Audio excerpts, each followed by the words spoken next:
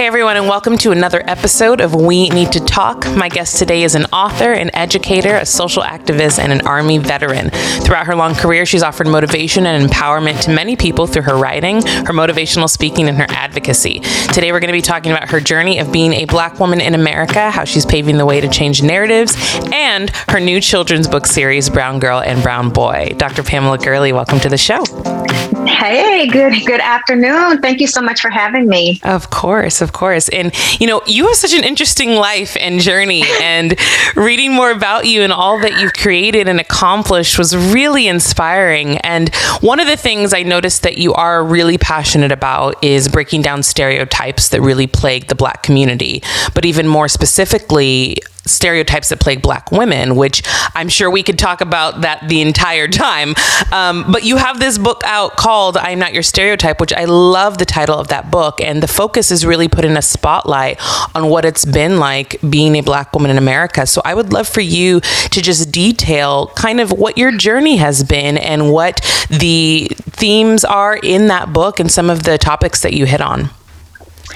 Wow, it's so weird because that book was my first, my first published book, a solo project that I worked on. And it really manifested from me starting out being a child, and I think this is one of the things that led to me deciding to write children's books as well.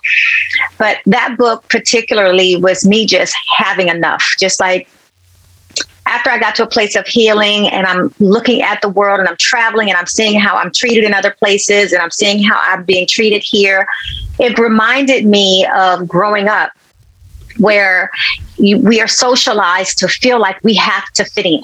You have to fit in somewhere. And that broke me as a child, not really fitting in because my hair was curly or because I did not talk Black. I didn't subscribe, I guess, to Black movies or Black shows. And it wasn't that I didn't watch it because I did.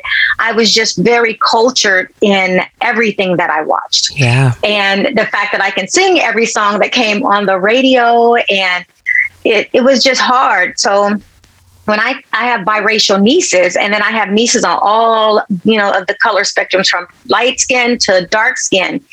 And I didn't want them to feel the way that I felt growing up. So when I wrote that book, I started it out of me being a child and where I started to understand what race and discrimination looks like coming from our own kind. Yeah. And that's why I said, I am not a stereotype, because as I've grown up, almost like any Black woman, you deal with you're aggressive, or in conversations that I have, that Black women are bitter and that we are all of these things that we are not, but we are also all of these things that every race of woman, are. Yeah. So yeah. I wanted to put emphasis on debunking all of these stereotypes and why. I have a chapter in there. Well, I would say this. I initially started out with my journey, but I also talked about not just the toxic traits that I had because of the way that I thought about myself. I even talk about me excelling professionally, but being broken personally, and what that healing cycle looked like coming out. And then I talk about my perspective and my thoughts on just being a Black woman. So I talk about the trauma of the big chop that nobody really talks about. Yes. And yes. I accidentally did the big chop. So I went and had a haircut, and the haircut was really cute, but I didn't know about shrinkage. And shrinkage is real. Yes, it is. Yes, it is. And so when I washed my hair, and I literally could not even curl it. Like I couldn't even put a curling iron around it because it was just so, and I was like, oh, and I went through a place of like, I don't love myself. Oh my God, I wish I had my hair back. But instead of, and I don't wear wigs or weaves. And so what I did was forced myself to not braid my hair up. One, I couldn't anyway. Just learn to love that part of me. And so every day that I started looking in the mirror, I was like, oh, I'm liking this look. I'm liking this look. But it was so traumatizing that I had to learn how to love myself again, because there are some really beautiful women out here with short hair. And it made me wonder if they were traumatized when they first did that big chop, because no one ties emotions to it. They just say you should love yourself and all of this, but whew, it was traumatic. It is. I want to kind of wrap on that a little bit, because as you're saying that, it reminds me just how much we as Black women are conditioned to think that there is a specific beauty standard. And I think that that's why it is traumatizing, because we are automatically, it's from the beginning, since we're little girls, when you see dolls with long, beautiful hair that honestly fits more into the European standards of beauty. So we think that we have to assimilate to that. So when we chop our hair off and we have that kinky, curly, 4C texture, there is this lack of self-love and lack of I'm beautiful, because that's not what we're showed is beautiful from jump, And so it's really hard. So I love that you kind of key into the trauma of that, because even you saying that in that moment, I didn't even make that connection until you said it. Oh, yeah. It was important for me to address that, because I had not really seen it. I've seen so many videos of people, growing their hair out and all of these, doing beautiful twist outs and all of those things. And hair, this is going to sound so crazy. So I love people with 4C hair, because their twist outs, oh my gosh, let me just tell you, are gorgeous. And so I wanted to twist out so bad, but here I didn't realize that people twist out to get to this. And I was like, wait a minute. And, my hair is already curly. It's really curly, but the twist outs are so pretty. So, you have people who have, and I hate typecasting hair, because that's one of the things I talk about. Hair is beautiful no matter what it looks like. And so I had that discussion that I still don't really understand the typecasting of hair. I know a lot of people that have 4C hair only because you see a lot of that, but I don't really understand the purpose of why we have to typecast our hair. Hair should be extremely beautiful regardless. I don't know of a white standard that typecast their hair, but Black people have to typecast their hair to make it fit or to make it acceptable. And I don't like that. And so I just feel like hair is hair, and it's all beautiful, whether it's kinky, coily, curly, straight. It doesn't really matter. And that's one of the things that I wanted to shine light on. And I also talk about when I did the transition and the big chop and I was growing my natural hair out, that people treated me differently. So it wasn't as if I was more as personable as when I had my hair straight. But I made sure that I did not straighten my hair, and because I wanted people to get used to it. I said, you have to be the change you want to see. If you give people what they want, then that's the beauty standard that they associate with you. And I said, I'm just not going to do it. So even right now, I'm dying to know how long my hair is by blowing it out. But as I'm promoting my kids' book, I have to be that change, to show that this is what I love. This is my beauty standard. Yes. And I absolutely love it. Good for you. I do love this shift that is happening with Black women to own their beauty and own their natural state, because for so long, as I mentioned, we've been othered and we've been told that how we are is not beautiful. I mean, and I mentioned this on the podcast before, but just a couple of years ago, I think they outlawed discrimination against natural hair, which is crazy that it was even a thing, right? To tell people they can't wear locks or have a fro. The natural hair that grows out of your head is not professional. Why is that? So I love this movement that's happening, that we're like, no, this is how God made me and this is how I'm gonna look. Oh, yes. I 100% agree. We have to stop, perpetuating the stereotype that straight hair or long hair down our back is that beauty standard, because it's not. Yep. And if we continue to straighten our hair, burn our hair out, relax our hair instead of learning how to manage what God has given us. Yes. It's hard to move forward, especially it's hard for people to accept, because I still have gotten, if I'm going to do a photo shoot with previous PRs, I think your hair would be great if you press it out. It's like, pump your brakes. Not happening. Not happening. Yeah. And not happening. Standing up for that. Not That's happening. Great. I would rather, they say all money's not good money. And so for me, if it goes against my brand and what I feel and what I'm convicted about, which is embracing who I am naturally, I don't want it. And there's no price. There's no price on that for me, because then I feel like you're trying to change me into something that I am not, for a standard that I don't accept. Amen. Another thing that you mentioned was how you were treated when you went into other countries. And I'd love to know your experience, because I don't know if you saw the Quincy Jones documentary, but he mentioned how he felt like a stranger in his own home often. Whenever he would go overseas, he was treated the way that he felt he deserved to be treated. But anytime he came back to the United States, being Quincy Jones, he still felt like a stranger in his own home. So I'd love to know what your experience has been like traveling the world as a Black woman. I have had some extremely great experiences. Now, Africa is a little unique because Africa really still does, still have a lot of colorism. So I've had some issues with some women there based off of the color of my skin. But for the most part, I have never had an issue anywhere from Singapore to Malaysia to, even going through Qatar and South Africa. People have been so receptive. London, never had an issue in London.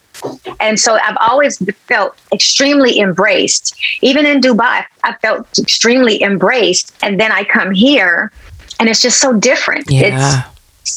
It's extremely different. And I'll give a good example. I was not long on this show and I was talking about equity and equality and what that really meant and tying it to oppression.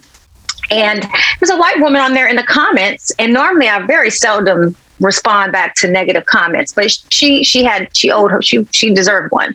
And she mentioned, because she did. So she mentioned that, first of all, she called me. She said that lady is wrong in what she's saying. And I'm just paraphrasing, but she said something about me not being oppressed. She's not oppressed. So I was like, okay, I'm gonna have to clap back on this one, because I said first it's Dr. Pamela Gurley, not that lady. Yes. Get that straight. Second, I said, what does oppression look like? I said, because even the wealthy are oppressed. Money, and I said the wealthy, which I am not, are oppressed. You have a situation with Quincy Jones, who has all of this money and yet comes to his own country and still faces levels of oppression. Oprah Winfrey still faces level of oppression. So we have to get out of our heads that no matter how much money somebody makes, there are still layers of oppression that is very present for Black and brown people. Yeah. Yeah. And it's interesting that people use different versions of Black excellence and Black exceptionalism as their arguing point to prove that oppression and racism don't exist. And I mean, even you brought up Oprah, and it makes me think of the situation when I think she was either in Switzerland or Sweden, but she was just dressed in just regular casual clothes. They didn't recognize her, and she went in to buy a purse. I don't know if you remember this situation. Mm-hmm. Yes. And they said, "Oh, we don't think you can afford this." Oprah could buy the whole store. Okay. Yes. She could buy the whole store, but people don't understand that even though you are wealthy, rich, whatever the case may be, the color of your skin is the first thing that people will always see. And that is something that white people do not have to deal with. They just don't. That's correct. That's a different level of privilege for them. 100%. And that's when you go into the conversation about white privilege. It's not about that white people don't have struggles. They don't have hard times. They don't have to work hard for things. It's that race is not a factor in any of those problems in your life. Race is just not a factor. Correct. So I love that you're putting a spotlight on those things. I want to talk a little bit about the angry Black woman myth, because it is, I know, and we can roll our eyes and sigh about it because it's so frustrating. And I actually wrote a blog about this not too long ago, but saying that, you know what, I am an angry Black woman. And I explained the reason why is because if you had to deal with the kind of microaggressions and commentary and consistent pushback from people, wouldn't you be angry too? You know? Yeah. And I worded it that way in the sense, like, I'm always dealing with these comments about who I am as a person. And if you even flipped it, for example, I run a business, for example. Being the head of a business, you're going to be authoritative. You're going to talk to people that work for you a certain way if you want to get a job done. But as a Black woman, when you do those things, it's automatically that switch is turned on, that you're angry, that you're bossy, that you're rude, that you're mean. But if you flipped it and put a white man in that position, he's just the boss. He's a leader. He's doing the right thing, right? So what are situations for you been like where you've experienced those kind of comments and those kind of microaggressions that just assumed you to be that way? Because I know that you run businesses as well. You're an author, you're a speaker. So there's no way that you haven't run into those situations in your career. So I will say we need to change the way that we see things. I am not an angry Black woman. Even if I get angry, I'm not an angry Black woman. I'm human. I am human. 100%. No one ever calls a white man who has been angry for centuries. For no reason, mind you. Centuries. But yes, angry white man. Yeah. But because I choose to be assertive in what I say, stand my ground, advocate for myself, I'm considered angry. Yeah. I'm considered angry because I'm not tolerant to disrespect. I'm not tolerant to allow you just to talk to me any way that you want. If a Black man says it, then it has to be real. And so that's why I said we need to change the conversations that we are having in our community, because those same conversations, if they are negatively shedding light on us, is what resonate outside. And that's how other cultures see us. Yeah. And I think but I also say that Black women are the most resilient. And so it makes us the most hated, because it's hard to really keep a Black woman down. It is. We don't. Well, we internalize a lot, but we need to normalize that Black women are normal, and it's okay not to be strong. Mm-hmm. I don't want to be. If I have to be a Black woman and strong at the same time, take one of them from me. Change. Take strong, because I love my Black skin or brown skin, and I don't want to have to carry the weight on the world and feel like I don't have a right to have my weak moments, that I don't have a right to fail at anything, that I don't have a right to show my emotions. I don't have a right to cry. No, take all that away. I'm a human being at the end of the day that's filled with emotions, that's filled with all types of feelings that is not always okay. And so no matter how strong we are, we need to normalize checking on those people who are strong. Yeah. Because we carry the weight and we don't want it. Mm-hmm. Absolutely. We don't want it. But sometimes life doesn't give us a choice but to have it. Yeah. Completely agree. And just kind of going off of you saying, I have the right to feel these things, that's really was the core of what I was saying in the sense of like, I'm an angry Black woman. I don't subscribe to that title, but my point was that I have a right to be upset when these things happen to me. And I think like when you said I'm human, that's exactly what it is. Everybody feels these things. Women that get, assault, you talked about men talking to you at a bar and then you're not interested. White women get, talked to and hit on all the time. They're not being pegged as angry.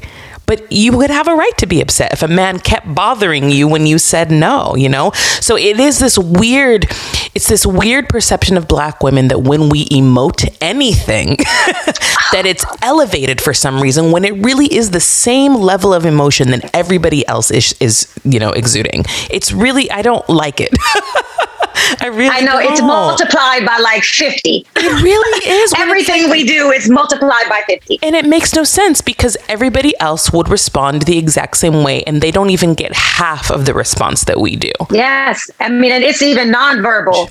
Yes. Yeah, it's nonverbal cues. It's you're not allowed to look a certain way. Oh, don't you? She rolled her neck. She rolled her eyes. It's like, seriously, can we do anything? I know. And I get it all the time from other races. All the time. For sure. And I think also using the word resilient, that is one of my favorite words to use to describe our community as a whole, but specifically Black women, because we have to deal with that intersection of being Black and then being a female, because those are two separate things that, you know, you have just all these words and microaggressions and things coming at you from all different areas. You know, dealing with being a female is one thing enough, but then having to be a Black female, people don't understand. Black women truly are so unbelievably resilient. Yeah, but we've never been given a choice. This is, ooh. We've never been given a choice.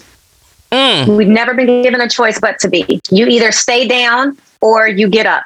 And we've always chosen to get up. And we've had lots and countless women who have gotten up to show us what getting up will look like.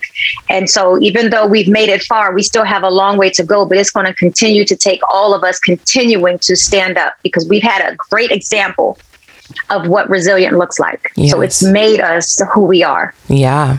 You know, because you also are CEO of a business, correct? Yes, 4. Come on. Look at that. See, we're just talking about all this Black excellence. Look at you.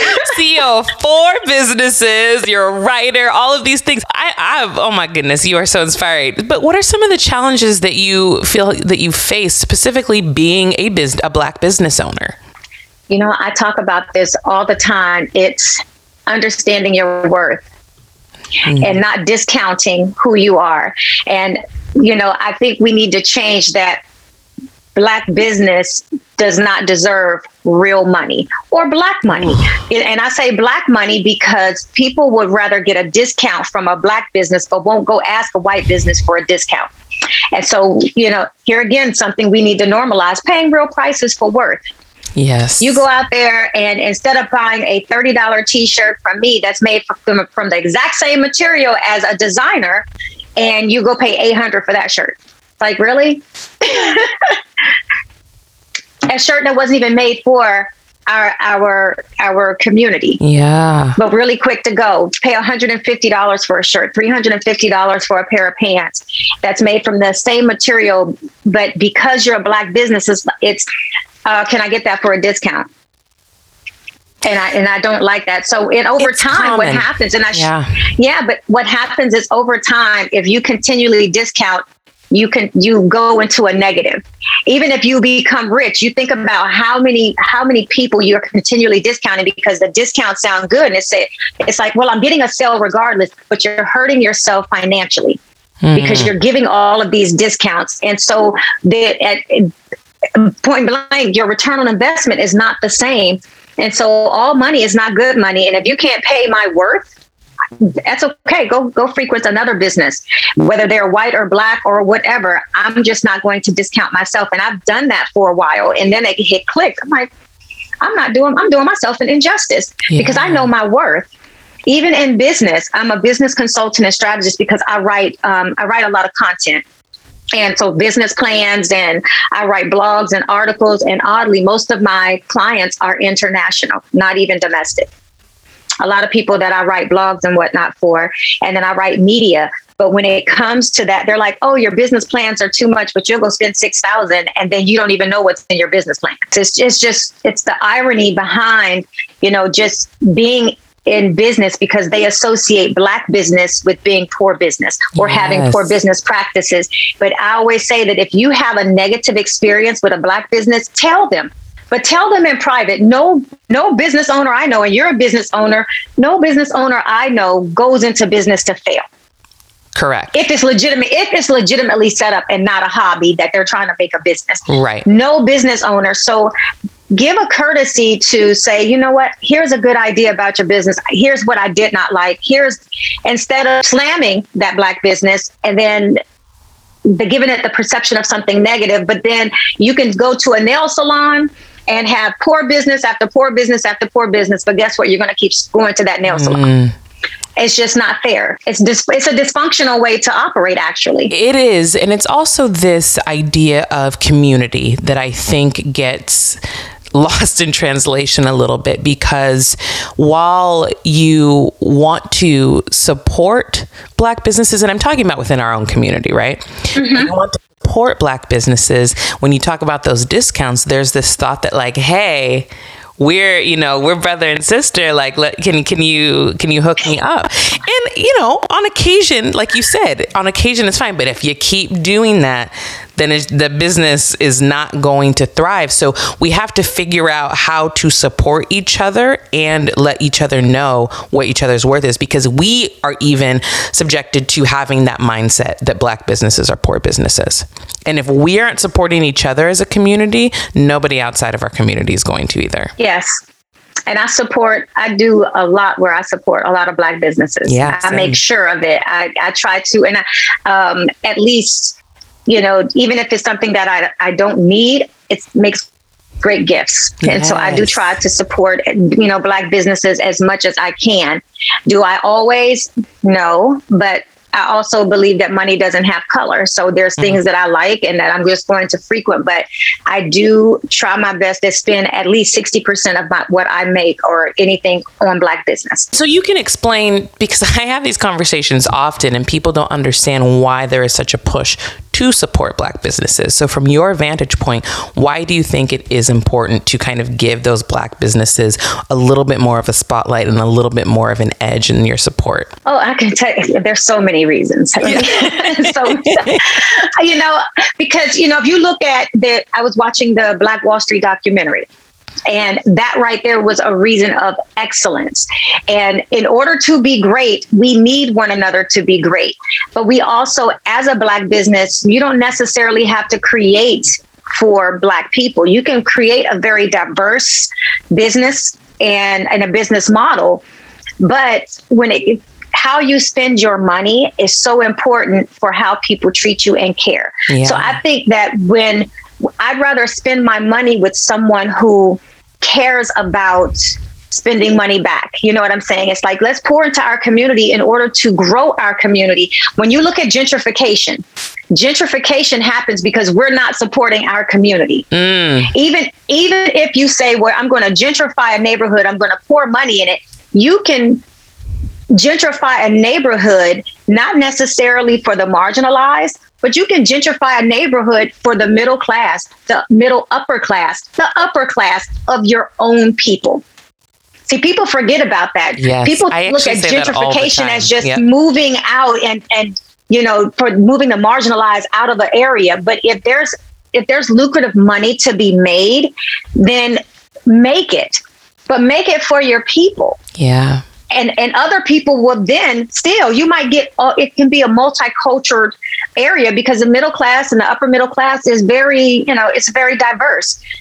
So you don't necessarily say, well, I don't want to gentrify that because I can't get rid of people. But then you have, white men or Pakistani men or whoever, otherworldly people come in and gentrify an area, and you don't even get an opportunity to. So you can build a community for your people. Yes. If you pour money back into it, and you do create somewhat of, to me, it's hard to recreate a Black Wall Street because we're a cultural melting pot. But at the same time, I think helping small businesses thrive creates small businesses to become their own Amazons, to become their own Microsofts, to become their own Apple, to create generational wealth. And generational wealth is not just money. It's passing along knowledge that's going to continue to have our community grow. Yes. So when you pour into it and you support Black business, that's exactly what you are doing. You are creating generational wealth, not just for that business, but for their kids, then their kids and their kids and their kids. Yes. And I think the focus on generational wealth, that is something that I talk about often, because I don't think so many people realize how the Black community was essentially stripped of that. they're completely stripped of. I mean, we talk about Black Wall Street, but you look at the entire Red Summer, I think people don't even know how many Black neighborhoods and businesses were actually burned down before Tulsa happened. They didn't want Black people to thrive in any way, shape, or form. Black people were minding their own business. They were minding their own business, right? And they got their businesses burned down and their neighborhoods burned down. So that opportunity for generational wealth for the descendants of those people, which I shouldn't even say descendants because it wasn't that long ago. People want to act like it was forever ago. But, so I think pouring money into Black businesses is just giving the opportunity to create that, like you said, and it's super, super important. So I love that you say 60% of what you purchase, it goes to Black business. And I'm a huge advocate for supporting Black businesses because it's only going to make our community stronger as a unit. I definitely agree. And another thing that I know that you're passionate about that I also talk about so often is representation.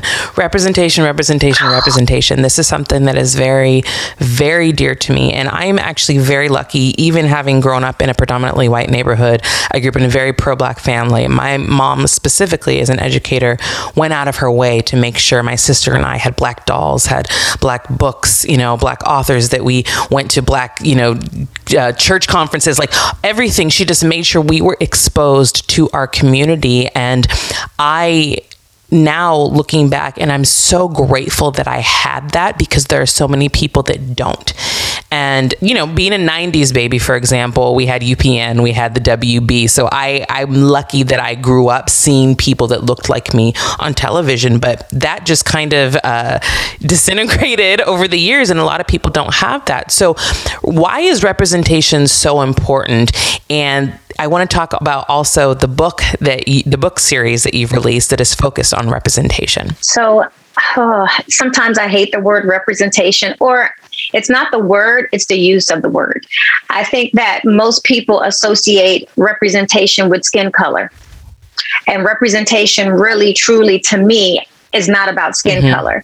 It's about being able to have something that's going to truly culturally enrich you, so that way you belong in places. And so that's why I built my series. It's about proper representation to show that it's not always about skin color. It's about how you feel on the inside. It's about your self-confidence. It's where you see yourself in places. It's, it's more than, represent for your hair, or just because, cultural misappropriation and all this stuff and whatnot. Yeah. Or cultural appropriation. All of those things are really good, but representation in and of itself is those things that we need to be working on, because that provides cultural enrichment for our children, for us. And so that's the way that I see representation, because a lot of times it's, we need representation. Well, what does representation look like? I always ask that. What does it look like? What does it really mean? That one word it's very broad. Yeah. It's very broad. And so I'm choosing to scale it back and say, you know what? I need to look at representation differently, because I knew when I grew up, I didn't have like the WB. We didn't have all of that stuff. I mean, we had Facts of Life and, Webster and Different Strokes and all of those things, but there was 15 to 1. Program. So you didn't have that level of exposure. Plus television went off after a certain hour. It was like, it just went to where you saw the little rainbow color things or just scrambled. I grew up in the 80s. So it didn't have any of that. So it was something different and unique for me when I look at representation, and what made me, when I did the Big Chop in 2018, the representation, if I think of it the way everybody else thought of it, was not there for me. But I'm an adult now. And so I have to say, well, I can see people. I can put myself in places with people that look like me, but that doesn't mean anything. Yeah. It doesn't mean anything to my enrichment. It doesn't mean anything to my network. It doesn't mean anything to my net worth. I can put myself and see a lot, but what can it do for me? That's what representation should mean. It's how can I be enriched? How can I be educated? How can I gain knowledge? How can I grow? How can I be inspired? And that has nothing to do with representation. That's about putting myself in places where people can lift me, pour into me. And so just putting myself in a place that just say, okay, I have all this representation. In that aspect, does it make sense? No. What makes sense is what's being represented. Mm-hmm. That's what matters. It's not just having a person that looks like you. It's what they're presenting. I get you. Exactly. And so that's the way that I created my book series. It's about real, authentic, culturally enriching representation. I love it. And let's talk about the book series. It's called Brown Girl, Brown Boy. And tell a little bit about the characters, and maybe without giving away the book, because I'm really excited to get it. I'm going to get it from my daughter. I can't wait to read it. But talk a little bit about it, because I love the title. Well, they're out there. One of them is out. Well, two of them, because it's a 10-titled, 20-book series that's going to be coming out over the next few years. It's so weird, because when I chose to create Brown Girl and Brown Boy, I didn't want to give them names. I didn't think names was important. What was most important is that children see themselves or their likeness or people like them in books. The whole purpose of the first one is the Brown Girl and Brown Boy Be Social. I wanted to create books that's going to teach kids how to be social, but it starts with them. I have in there, just because people don't look like you, that's okay. You love who you are anyway. It's about building children from the inside and not focusing so heavy on the outside. But I do mention about loving your hair and loving your skin. But I also talk about exploring the world that's full of colors, taking everything in, seeing and recognizing how to be social with different people. And so when I've created this series, this was the first one because I needed people to teach their children how to be social, to be by themselves, to be with others. That's being social. I am social by myself. I can take myself out to dinner. I can take myself to the movies. And a lot of women cannot. A lot of men cannot. If you can't be social with yourself, how can you be social with others? So I created the first one to be social. And then the second one I have here, I just actually in LA, I did a reading, and this was the first premiere of these two books, because these were the samples that came in. And it's so Brown Girl, Brown Boy Break Barriers. And as you see what they can dream to be anything they want, but I wanted them to see more than being a doctor, being a police officer. I wanted enriching things. So instead of a doctor, let's go higher, be a surgeon. Instead of being a lawyer, go higher, be a judge. That's what you should strive for. Being a veterinarian, I have race car drivers, I wanted them to see themselves and also break some stereotypes. I have in there, be a competitive swimmer. But the stereotype, not all Black people can swim. Yeah. So I wanted to make sure that I create culturally enriching representation. Because it's not just representing, it's how. Yes. Oh, I love that. I love that. Well, Dr. Pamela Gurley, you are doing some incredible work. Can you please let everyone know where they can get your books and where they can follow you on social media? So you can follow me on social media at IAMDRPGURLEY. I am Dr. P. Gurley. You can also follow the Brown Girl and Brown Boy series at Brown Girl, Brown Boy series on all the platforms as well, Facebook, Instagram, and they're also on Twitter. I'm like myself. I am Dr. P. Gurley everywhere, including YouTube. You can get the books actually anywhere. Now, Brown Girl Break Barriers and Brown Boy Break Barriers, it releases September 3rd. You can get them from Amazon, Barnes & Noble, Books A Million, almost anywhere where platforms books are sold. You can also get them on my website. It's www.unapologeticbydrg.com. But that I will say that is the only place you can buy the set and get 20% off. So if you want the set, I would recommend you going to my website and buying the set, because you can't get the set. For some reason, I don't know why they don't sell a set. I will also put this this tidbit out that as of August 1st and August 15th, my books will be available in Spanish and French as well. Wonderful. Yes. So, and in September, when the next release come out, it will come out in Spanish, English, and French. That's amazing. Well, congratulations. It was wonderful chatting with you. Thank you so much for coming on the show. Thank you so much for having me. And to the listeners, make sure you subscribe, and we'll talk to you again real soon. Bye.